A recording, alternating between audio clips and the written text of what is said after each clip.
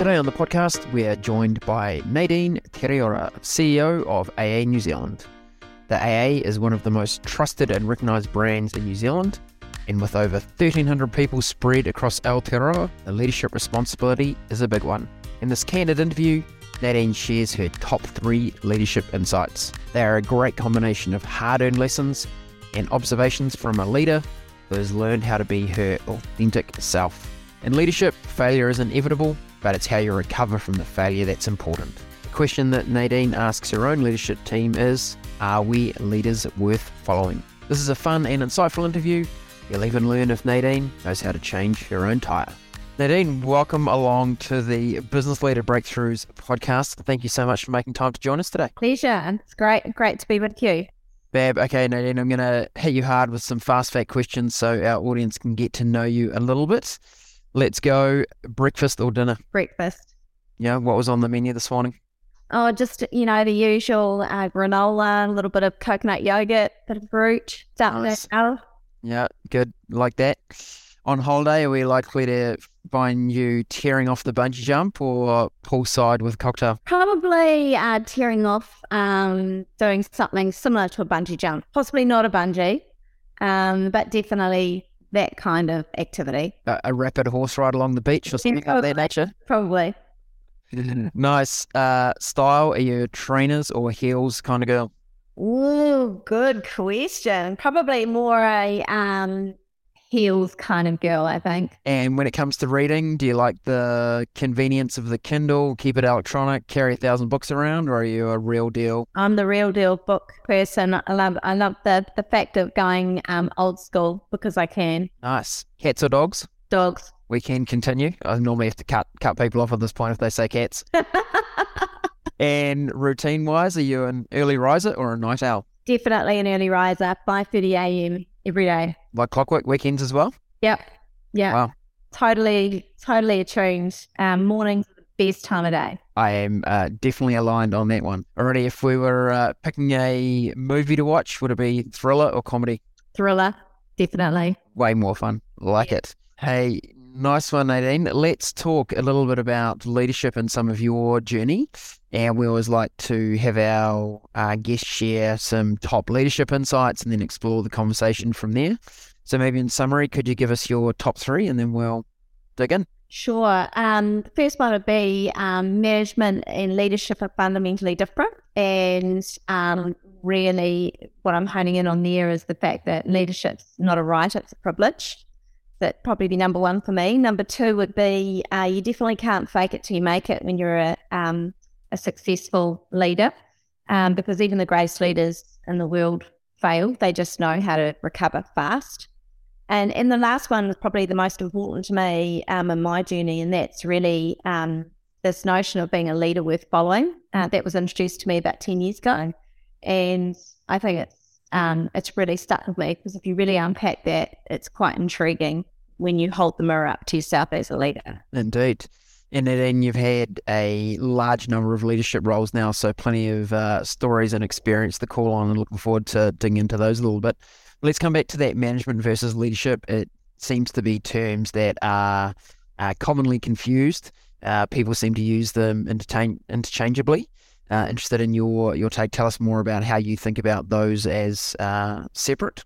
Yeah, sure. I think the reason I separate the two is I think when you're in management mode, it's generally around prescribed process that fundamentally is repetitious or happens regularly, and you're managing either a widget from here to there or a group of people or a person through a standardized process. So that's really management, I guess, is more mechanical from my perspective. In leadership, and as I said, leadership is more around I think you're given a privilege when you get to lead, and leadership is more operating in the grey. So there's no playbook, there's no process, because everything that you come across as a leader is generally quite different. And I think too, from a leadership perspective, people look at you in quite a different light to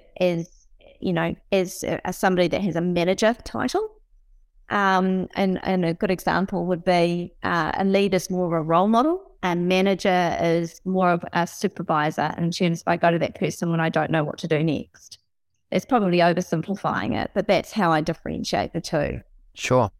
And do you find yourself how much of your role is spent in leadership versus management? Do you still oscillate between the two, even as the CEO in the organisation? Yeah, I think you do. It's just the percentage of which I do. So I would say probably spend 10% or less in management territory and 90 to 95% in leadership.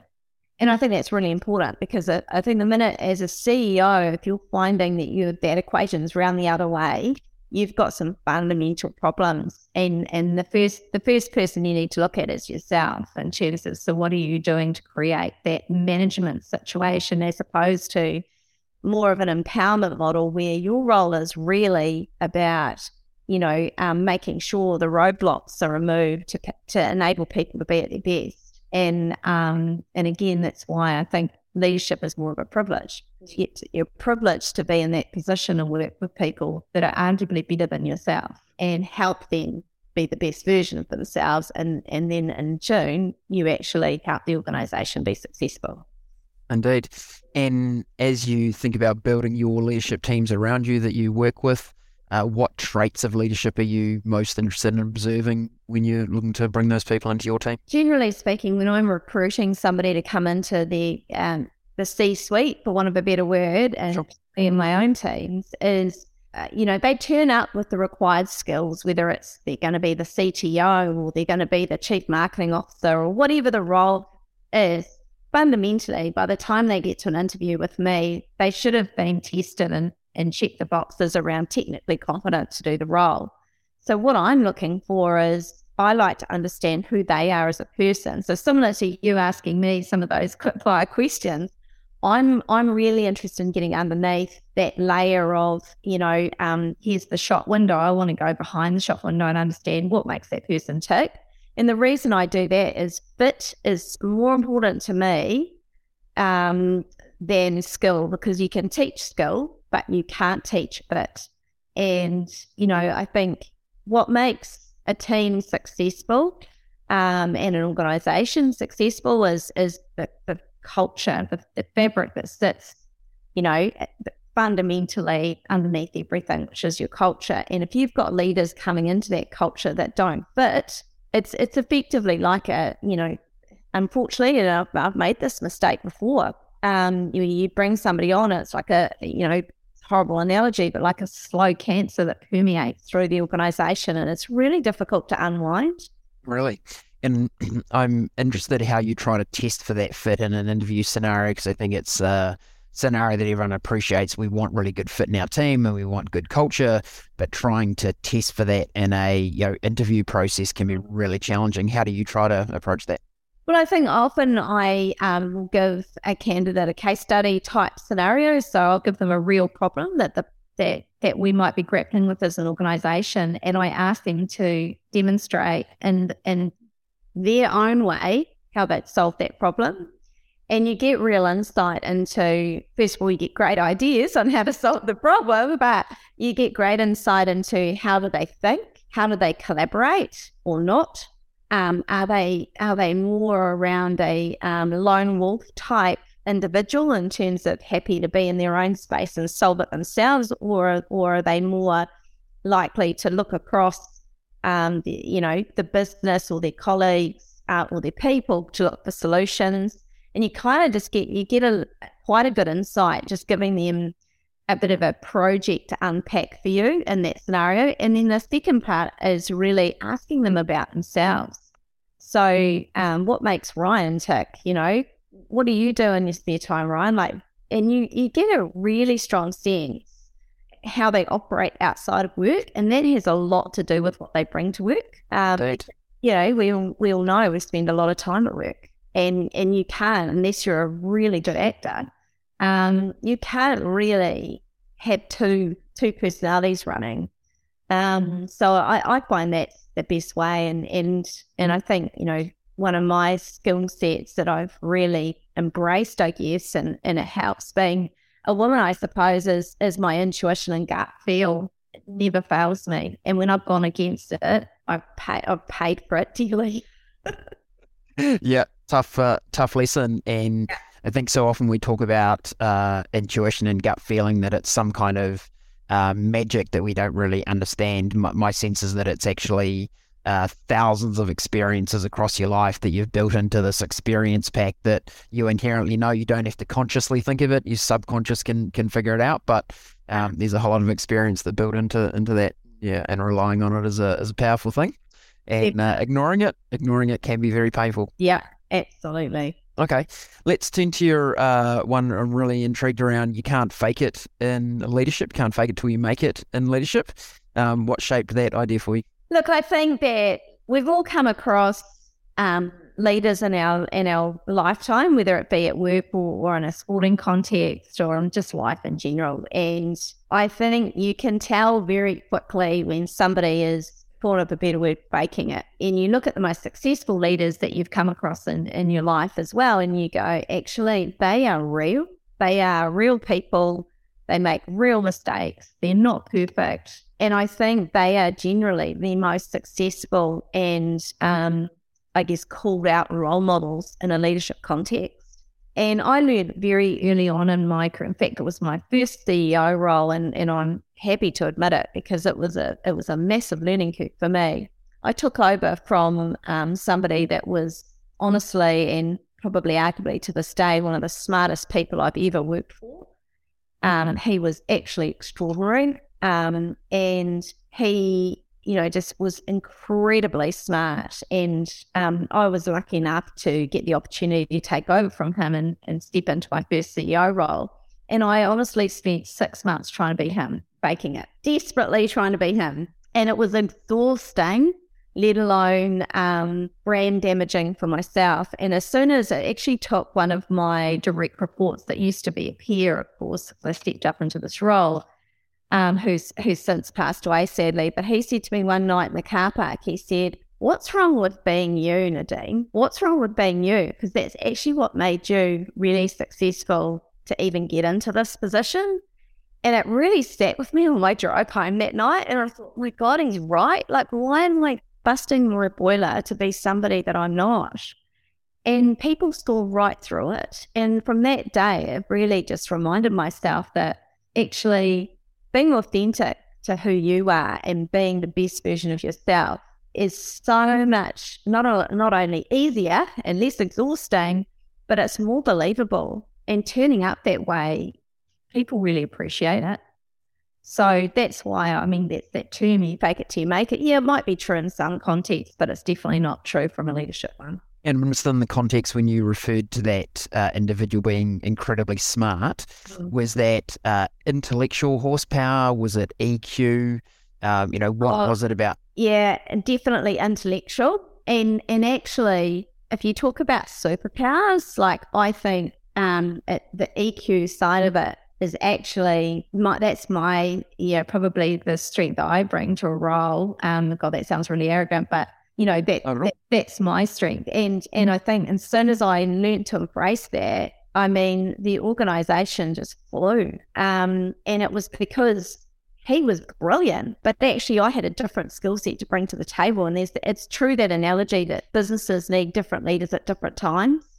And that's exactly what played out for me. It wasn't me being authentic, I would say. Yeah, absolutely.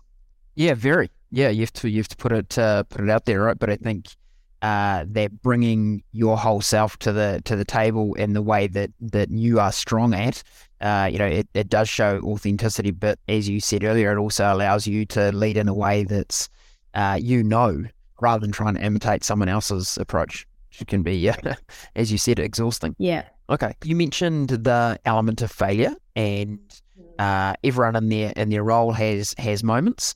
Would you be able to share an insight with us somewhere where you've gone, that bit didn't go quite right, that didn't work, and how you did go about picking yourself up and how you were maybe vulnerable in that environment? Oh, definitely. And look, there's so many times in my career where you could argue that I've made a mistake and because that's what life's about, right? You make lots of mistakes. That's how you learn and grow and develop. But I think it's about understanding how to recover quickly. And I think it's probably an incident that comes to mind where it was a significant process for a business that I was leading. It was, going to be a game changer to pull it off. We got to the last sort of hurdle, and I allowed my frustration to bleed into this presentation I was giving, and I was frustrated on a number of levels, and it was still, delivered a really professional presentation, but I could tell that it wasn't my best work, and I could also tell that I probably just screwed up our last opportunity to get something across the line. And really how I recovered from that was risky. We got one last opportunity for a different party to present this presentation to, and this was our last chance really. And I had been advised by a member of the board to not do something, and I knew that if I followed his lead, it would be a stuff up, and we wouldn't get the deal across the line.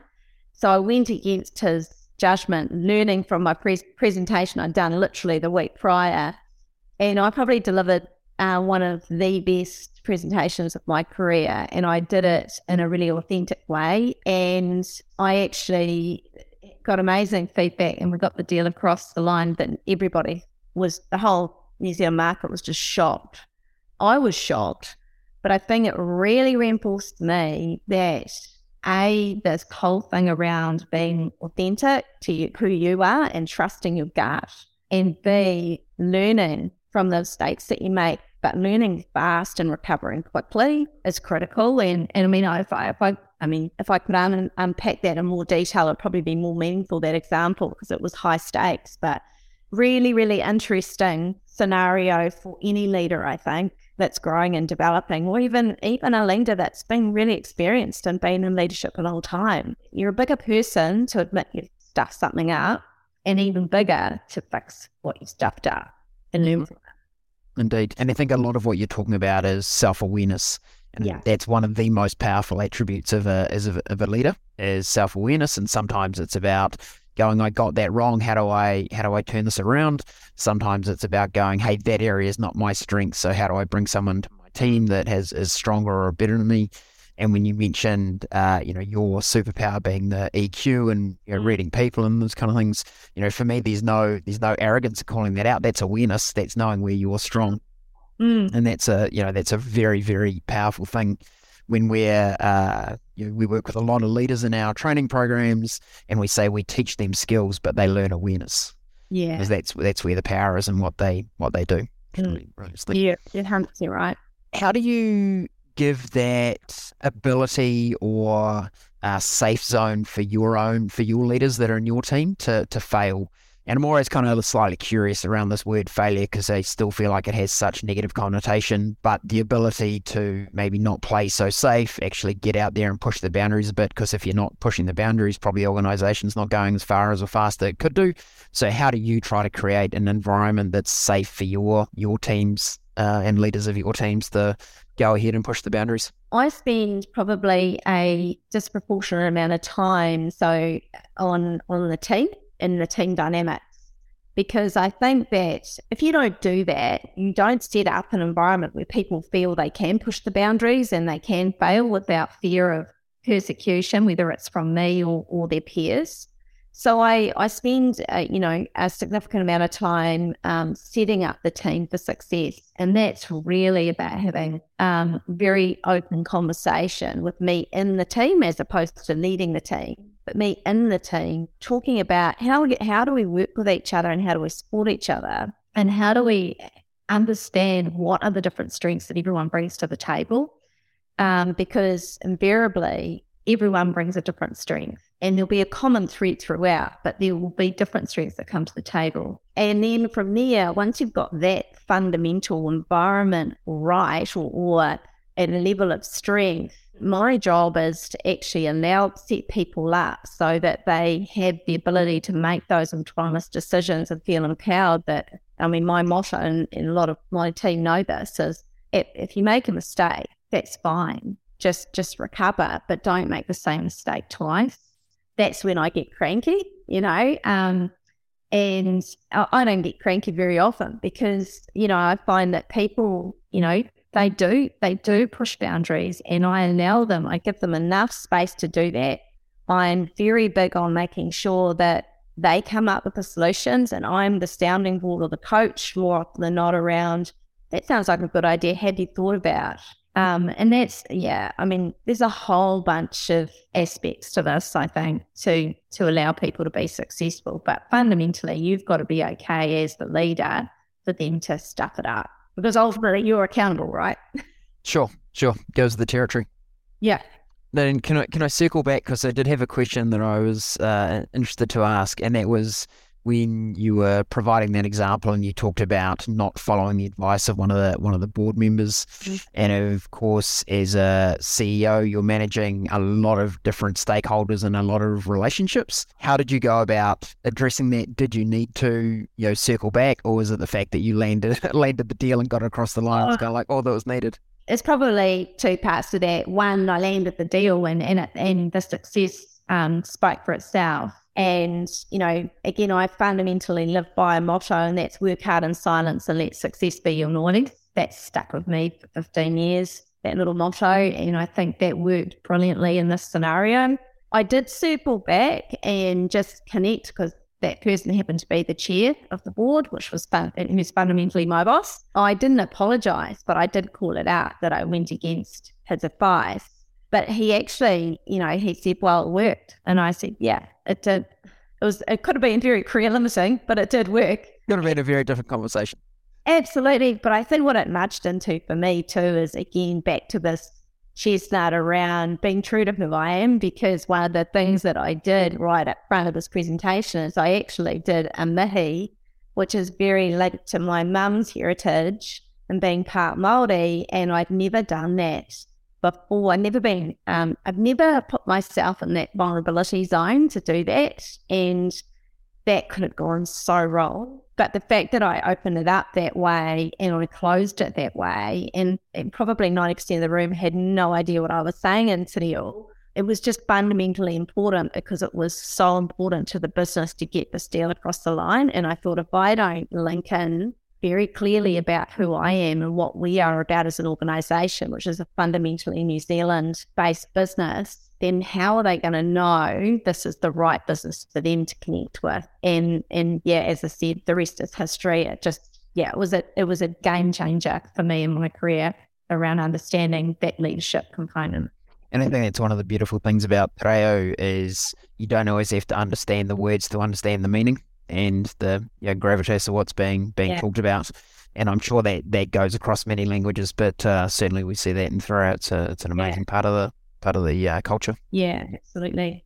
Okay. How do you go about being a leader worth following? Oh, look, it's tricky. Look, I was really fortunate to work with a guy called Michael Henderson, who's a cultural anthropologist.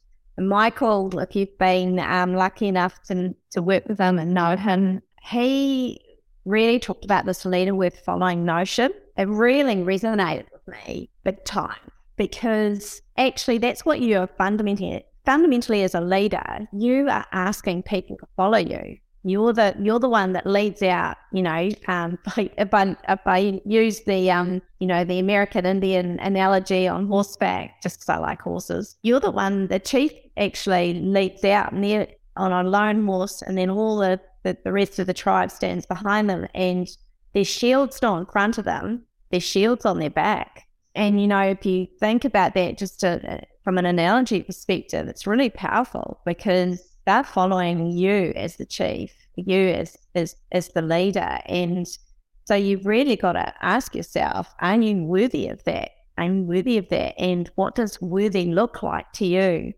And I think for me, what that looks like is turning up consistently every day.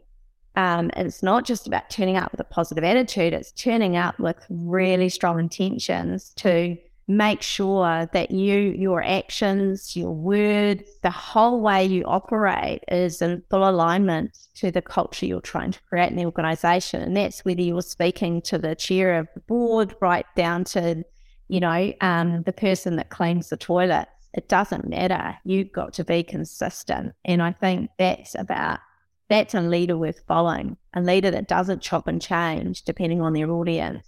Yeah, they might adjust the language they use or the way in which they speak to people from a relativity perspective, as in, what's relevant to them in the conversation. But I think there's just too many leaders that are ivory tower leaders. They sit in their ivory tower office and they just don't know their people, and therefore they don't know their culture. And culture powers strategy. So that really is this whole notion of, are you a leader worth following? And I talk about that religiously with my executive. Are we leaders worth following, guys? Like, really, can we honestly put hand on heart and say that we are? Because it's always changing, right? There's lots of challenges every business has. It changes from week to week, often day to day.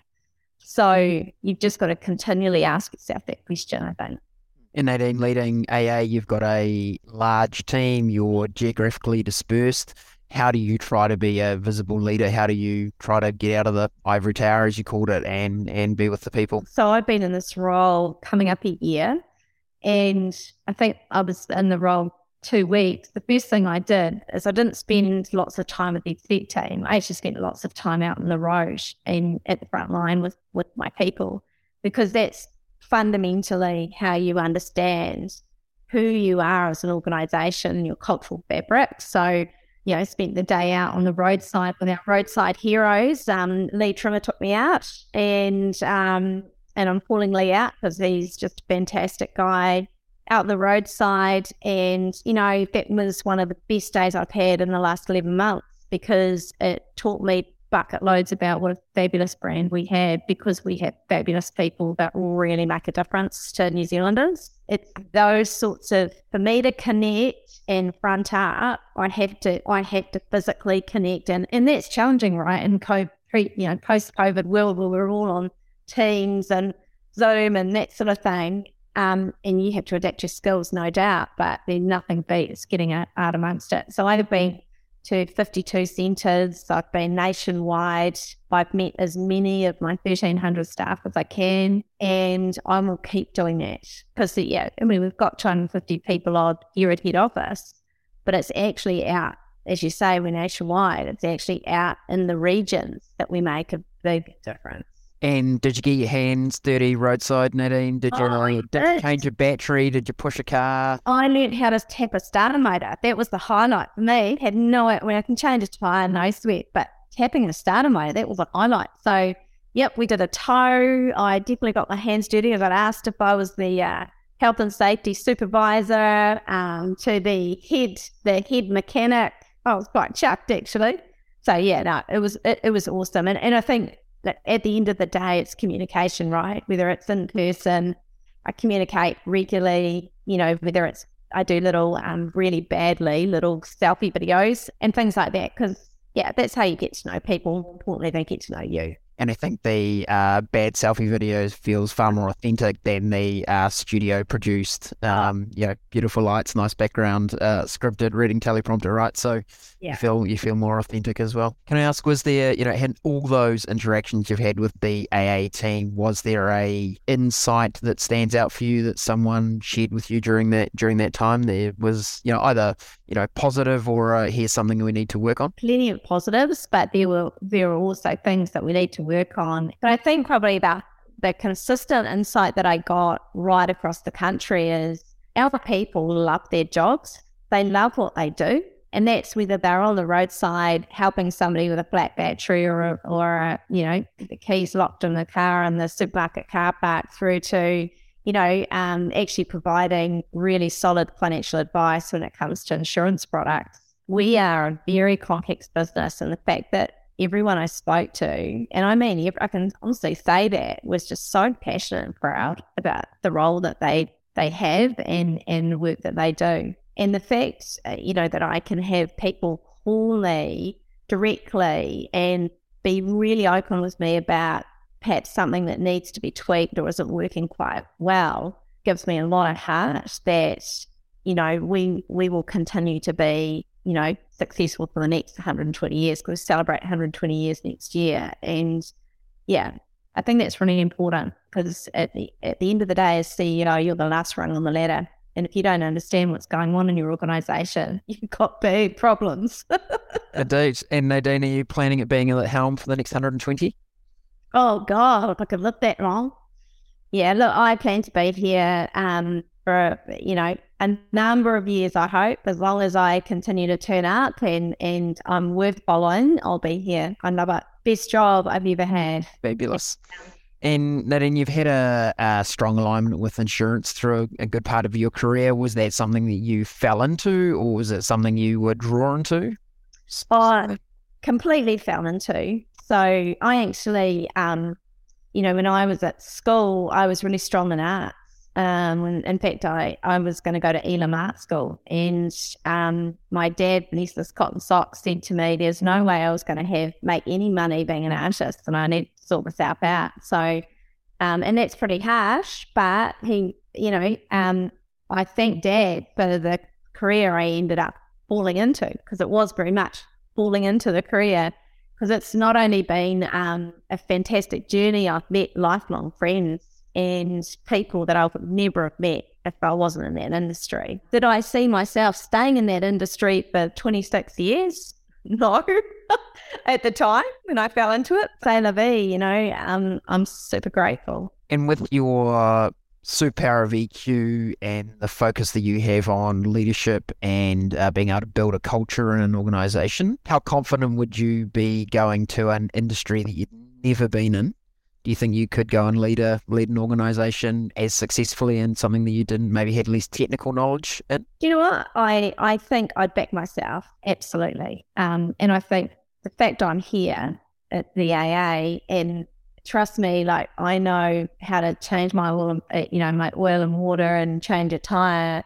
When it comes to fundamentally being an automobile association, I don't know much more about cars. And the world of mobility has been a huge learning curve for me, but I learn fast, and I think it's, again, back to how you lead. So it doesn't matter what it is the organisation is selling or promoting, or, you know, if they're a not-for-profit or a commercial entity. I think the leadership fundamentals are the same. And it's interesting, coming into the process for this role, that was the biggest single piece of doubt I had in my mind was, can I adapt after being so many years in financial services? Can I actually adapt? Is this going to work? And so far, so good. I know it's early days, but so far, so good. Well done.